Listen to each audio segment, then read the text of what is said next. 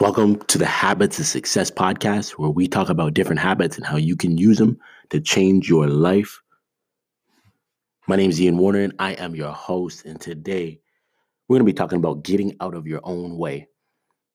Now, I remember when I was younger hearing about people talk about how some people are scared of failure and other people are fearful of success. And I did not understand that. I get being scared of failure if you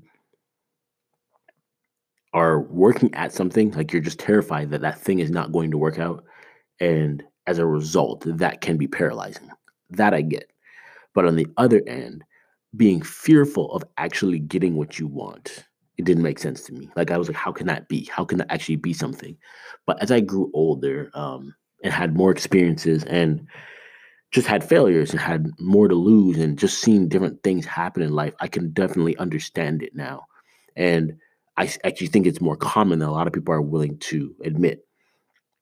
And I think part of it comes back to just simple comfort zones.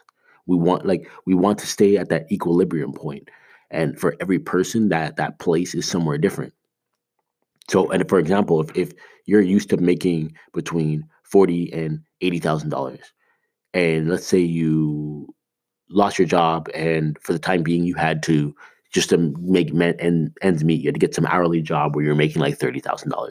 You might do that for a little bit, but you will find a way to get that thermostat to kick on, heat the place back up, and get you back into your range.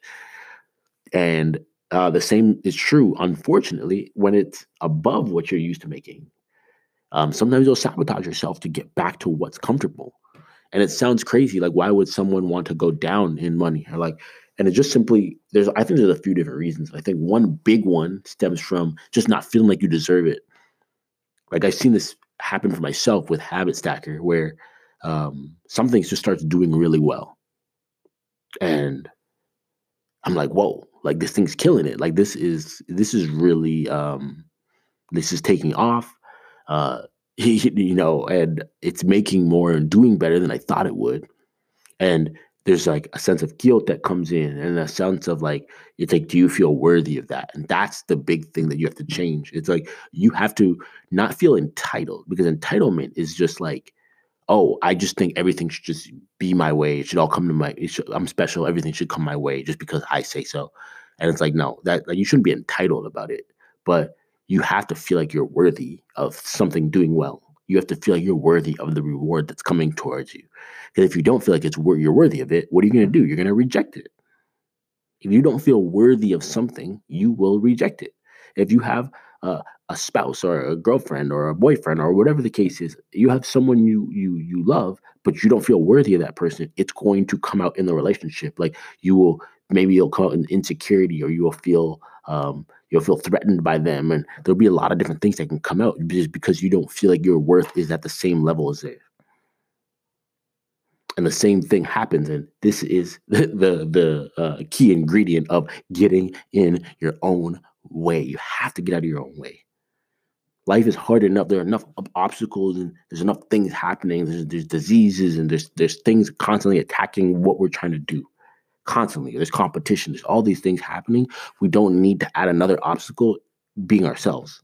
But I would say one of the biggest obstacles that stops people from becoming their who they want to be and becoming and finding their greatness is people getting in their own way.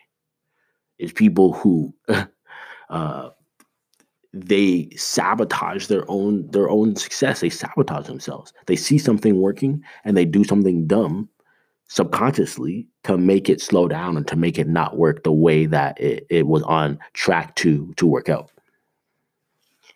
You have to change that. You have to know your own value. And because the problem is with this is that, like, we're talking here about habits of success. That is a habit of failure. And it is something that you will get used to doing. You will find like you become used to losing. Losing becomes a habit. And that's why you have to, like, I think in a sense, failure can be glorified, because once you start failing at things, it's like all you can talk about is failure, failure, failure. Oh, I failed. I'm learning. I'm da da da. And like, you're saying all these things, but in reality, it's like, you're really just creating habits of losing. Like and I know what that's like to be on a sports team where like the whole team has a losing habit. Like we're just used to losing. You expect to lose and you just keep losing because that's the expectation. But I also know what it's like to be on teams that can turn that around and you see that winning momentum and winning culture start to permeate the team and everybody starts getting out of their own way and things just continue to go up and up. So you just have to decide for yourself. Like this is one of those messages I think is really easy to dismiss and say, because this is how I was when I was younger. I would say, no, no, no, no, no, no, not me. I don't. There's no such thing as a fear of success. I might fear failure a little bit, but I don't fear success. But it's like no, there's a lot of people who actually do fear success, and as things begin to warm up in their life, they kick that thermostat on and say, no, no, no, no, no, no, no. Go back to that place that I'm comfortable. To be successful, you have to be constantly breaking away and breaking out of what you find comfortable.